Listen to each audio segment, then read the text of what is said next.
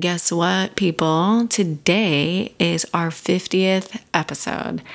I literally can't even believe it. And if someone would have told me a couple of months ago, yeah, you're definitely going to have a podcast and you'll be up to 50 episodes one day, I would have been like, yeah, right, kick rock. No matter where we are in this life or this journey, we are right on time. And everything about us is perfect. It's magic. All those little things that you love, that's what makes you you. Welcome back to the show, the No Intro Show. So it's funny, every time I start an episode, I always think God, my show doesn't have an intro. I just jump right in. But I trust that what podcast you clicked on, what show you're listening to. And I hate long intros to podcasts. I'm like, I know you, I just want to jump right in. So I just thought that was funny. And I've been thinking about it for a while and I'm just going to own it. And my show is just going to be the No Intro Show. That being said, guess what, people? Today is our 50th episode. I literally can't even believe it. And if someone would have told me a couple of months ago, yeah, you're definitely going to have a podcast and you'll be up to 50 episodes one day, I would have been like, yeah, right, kick rocks. But here we are. And it's our Mindful Monday episode. And I love my Mindful Monday episodes. I just really love preparing for them. They're so part of my routine and my ritual. And I just really love it. So in honor of the 50th episode, in honor of doing the intro my way and only my way, my mantra this week is going to be, you are magic.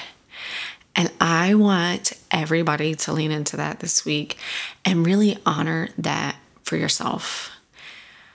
I feel like I spent most of April very withdrawn. And not because of what's going on in the world. Well, yes, because of what's going on in the world. But I've really pulled back personally without really thinking about it or realizing it. And I was super withdrawn. I was doing a lot of reflection. I was not doing any action taking.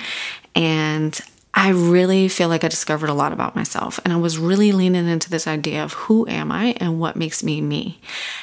Meaning, what are all those crazy, weird things about me that make me special? And I really was trying to lean into the idea of remembering who I am, remembering what makes me me, remembering all the things I love, and really honoring and holding true to what my gifts are and leaning into them. So everyone has them, and I think it's just something that we just don't put enough stock in. Every time you do something and it seems simple to you, you feel like it's not a big deal, but those are your gifts. So this week I'm really leaning in to honoring the magic that is me. And every time I hear myself say, oh, that's nothing. Oh, I just do that all the time. Or, oh, that just comes so easy to me. I'm going to pause and remind myself that is a part of my magic. That right there, whatever it is that I'm referring to, that's part of my gift. And I need to lean into that and honor that and take a moment to appreciate that. And I'm going to try to write down all those little moments this week. That's going to be my exercise this week as I really, really lean into this mantra of you are magic. It's the same thing as you are enough. And we all just have to really believe that no matter where we are in this life or this journey, we are right on time. And everything about us is perfect. It's magic. All those little things that you love, that's what makes you you, right? Everyone knows I've really been leaning into the lipstick stuff lately. And it has brought me so much joy. And I know it sounds weird, but it's how can lipstick make one person so happy? But it's just how, coffee can make someone so happy, or playing board games, or pretending to be in movies, music, whatever that is for you, own it and recognize that that's your gift and that is where your magic is. Part of this process for me really is I've always struggled with, I think, who I was, what my purpose was.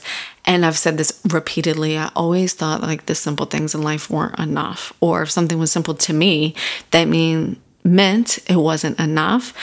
But now I'm starting to realize that those are my gifts. Those are the things that actually make me me, and they're fucking way more than enough. They are the magic.